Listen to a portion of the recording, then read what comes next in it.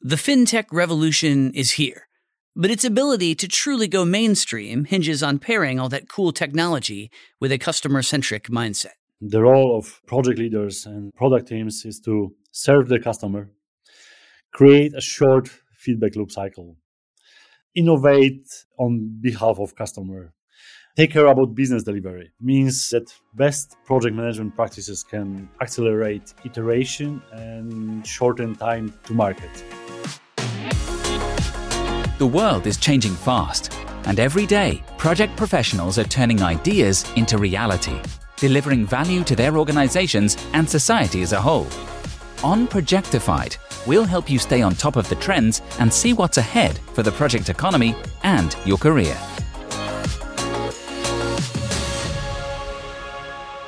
This is Projectified. I'm Steve Hendershot. Financial services customers, particularly younger ones, are flocking to tech, with global cashless payment volume set to increase more than 80% by 2025, according to PwC.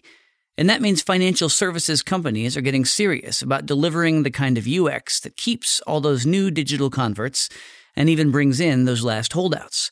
Global fintech investments have already hit $91 billion so far in 2021, per a recent CB Insights report. The project teams making it happen are working in what is no doubt a challenging space. Along with the usual barriers that come with digital transformation, fintech teams must also navigate strict regulatory and privacy issues. In response, we're seeing a surge of creative solutions, and today we'll speak to project leaders behind a couple of those efforts. First up is Michał Rączka, IT Director at mBank in Warsaw, Poland.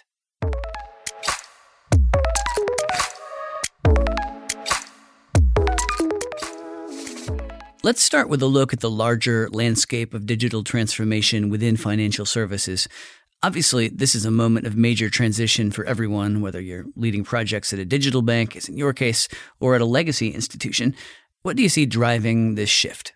I can mention several different factors, but the first and the most important is about customer needs and demographics.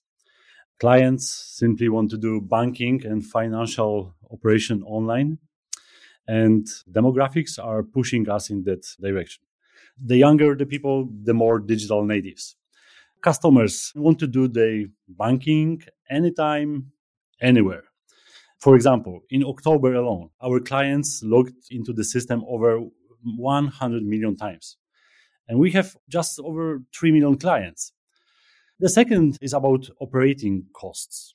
The number of transactions and operations is growing very, very fast. And it's much cheaper now to handle them in automated online processes. What aspects of digital banking feel like they're fairly mature at this point, and which areas are still in need of some refinement? Daily transactions are very mature, fast and secure. This is not a problem. But from customer point of view, the challenge and the next wave will be about the 100% digital and mobile mortgage process. Currently, due to demographics, the challenge is more about the customer readiness when you make a really important decision in your life.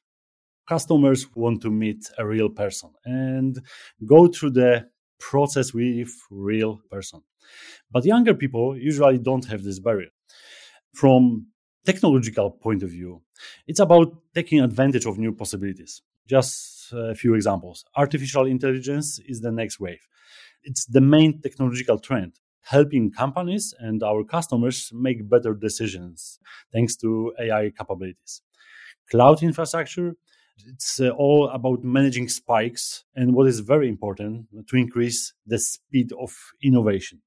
As you're leading these projects, teams receive input from a lot of different stakeholders, executives, team members, regulators, customers. How do you balance all of those inputs? We are striving for strategic alignment, value delivery, and agility. And agility is the most important thing for us. This starts with the members of the board of directors down to the product feature team level. We have implemented quarterly business review to make sure what we do is communicated, relevant, and engaged. We have quarterly cadence in order to keep the high agility. The above what I described is only the technical part of the process. But the most important thing here is the structure of the product teams and how people are empowered to make decisions. It's not just your IT teams delivering projects at mBank. You're also bringing in team members from across the enterprise who are creating solutions using low-code platforms. How has that impacted your projects? Low-code platforms are related to lack of digital talent and tech talent. What we addressed with low-code platform, we can employ and hire business people. We have to design a top digital customer experience. And the market requires people with, I call it digital imagination, who understand trends. By low-code platform, we decrease the technological challenges. You don't need to have to be a technological person. You need to delve deep into the problem that need to be solved through projects.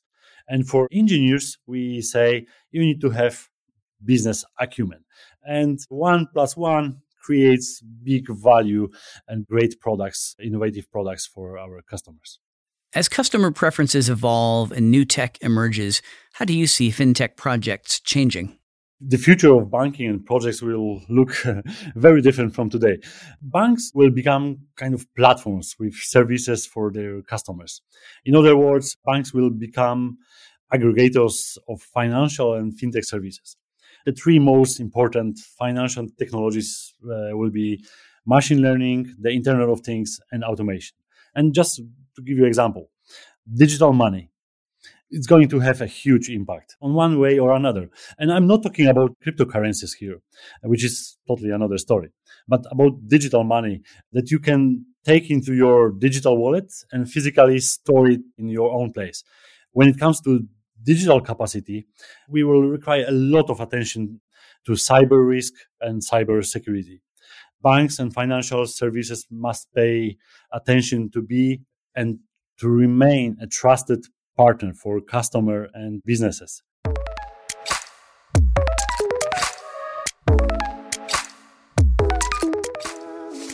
Like Mikhail said, digital money is gaining traction. Take the Bahamas Sand Dollar. It isn't cryptocurrency. It's a central bank digital currency, or CBDC, an electronic currency that's an extension of the country's traditional currency. The Sand Dollar was the first such currency worldwide, trailblazing its way to number 5 on PMI's 2021 Most Influential Projects. Projectified's Hannah Schmidt spoke with Kimwood Mott, a project manager at the Central Bank of the Bahamas in Nassau, who led the project to create and launch the Sand Dollar.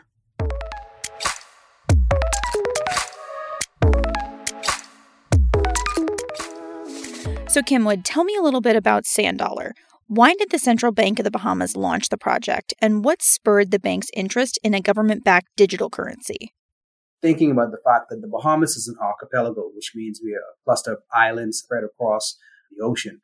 And so it's very difficult to move physical cash around. And also we have a very concentrated population here in our capital, New Providence. But then when you look at our outer islands, you have very small settlements. And those small settlements aren't very marketable for the larger commercial banks.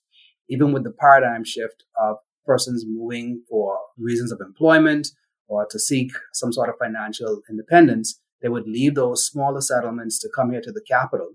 And so therefore, the client base for those commercial banks started to reduce drastically. And because of that, they also started to pull out of those brick and mortar commercial bank locations. And it left somewhat of a financial vacuum. So having a digital currency, what we looked at was the fact that we needed some sort of solution for financial issues that were happening in especially those outer islands, even the inner city communities where individuals were either unbanked or underbanked. What were some of the challenges the team faced in creating and launching the Sand Dollar CBDC? When we embarked on the project, we looked at, what would be a nice pilot. We chose the Exuma Islands because Exuma was somewhat of a microcosm of the Bahamas in general. It had a centralized mainland with surrounding keys that sort of mimicked our capital and its surrounding islands. So we tried to see how we can face and overcome the issues around geography. So that was one of the first elements, and looking at how do you operate a digital currency that requires technology communication, internet access, etc., over a large scale of land as well as sea. So luckily, we had a lot of infrastructure already in place. Once we started to be impacted by COVID, we saw the issue came around the ability to move from island to island, focusing on our smaller settlement and rural areas where we wanted to make that first impact, those persons who would benefit the most from the introduction of a digital currency.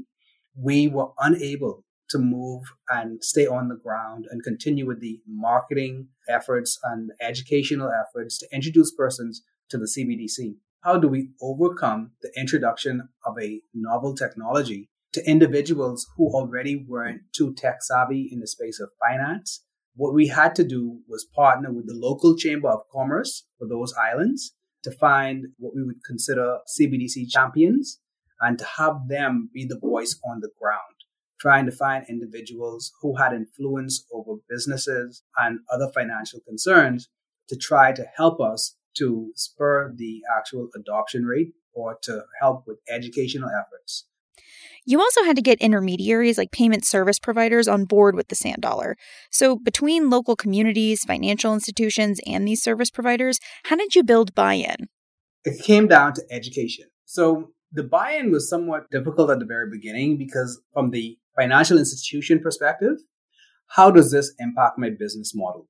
How does this fit into my current pricing structure? And so trying to get them to understand the benefits of not having to handle physical cash, even from a financial perspective, was greater than any loss that would have come from the shift in the way they operated. When we start to look at some of the inner city communities and the far-flung islands and settlements that were very cash intensive. And even when you start to understand, the demographics around, those populations would probably be a bit more of the elderly and those persons who won't be as tech savvy. What we had to do is go on a massive education and promotional type of exercise to find those individuals within those communities who can actually speak to it, try to get certain merchants to adopt and be somewhat of early adopters and get to show persons how easy and simplistic it was. And again, try to focus on those industries that were very cash intensive, where because individuals were only operating in a cash environment, lost a lot of sales. So the Sand Dollar launched in 2020 with wider distribution this year. How has the project changed the financial services experience for customers? So what we've seen as more financial institutions start to offer the Sand Dollar, their client base is now being opened up not just to their persons who were onboarded by that financial institution, but now it opens up their ability to transact in a digital space with everybody that offers a digital wallet. So the interoperability of the Sand Dollar has now created an environment where you no longer have to worry about whether or not this particular individual carries this particular type of digital token. As long as they carry Sand Dollar, we've been pushing for all the financial institutions, including the commercial banks that offer merchant services, to add Sand Dollar as one of the offerings of that merchant agreement. What it's done, it's sort of leveled the playing field. It's reduced the costs of entry for smaller merchants and their ability to no longer require spending a lot of money on point of sale systems or some sort of high-end accounting software. Everything is now very simplistic. It can be done just using their mobile device. If they had a cell phone, that cell phone now became their point of sale system.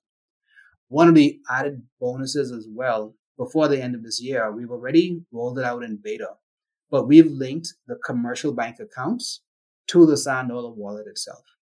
So now the ease of topping up or transferring any funds within your Sand Dollar back to your commercial bank is seamless. Other countries are also looking to launch government-backed digital currencies. What are some major takeaways from your project that you think are important for other project leaders to consider? I think one thing I would touch on is the why. When persons think about projects and they think about, I have a dream or I have a vision and I want to go out and I want to accomplish something. It's about, at the end of the day, did I just create something for the sake of creating it? Or is this going to have a true impact? Is this going to change lives? Is this going to make life better for many individuals? When I hear a lot of countries talk about they're going to pursue a CBDC, If you notice, a lot of the smaller Caribbean countries or developing countries are further along in the development of a CBDC. It's because of the why. And when we look at some of the more advanced or developed nations, because of their infrastructure of, e-commerce, electronic transactions, the history in that space is so great. And the access to the average individual for electronic transactions is so easy that the need for a CBDC may not be as great or as attractive to those economies or those environments as they are for countries such as mine. When we started the project and we reviewed the impact that it will have on the country, on the economy, on the individuals, especially those who are unbanked and underbanked, the benefits were so great. We knew we had our why. We knew why we needed to do it. And of course, for those other countries that are also going that direction, they have their whys as well.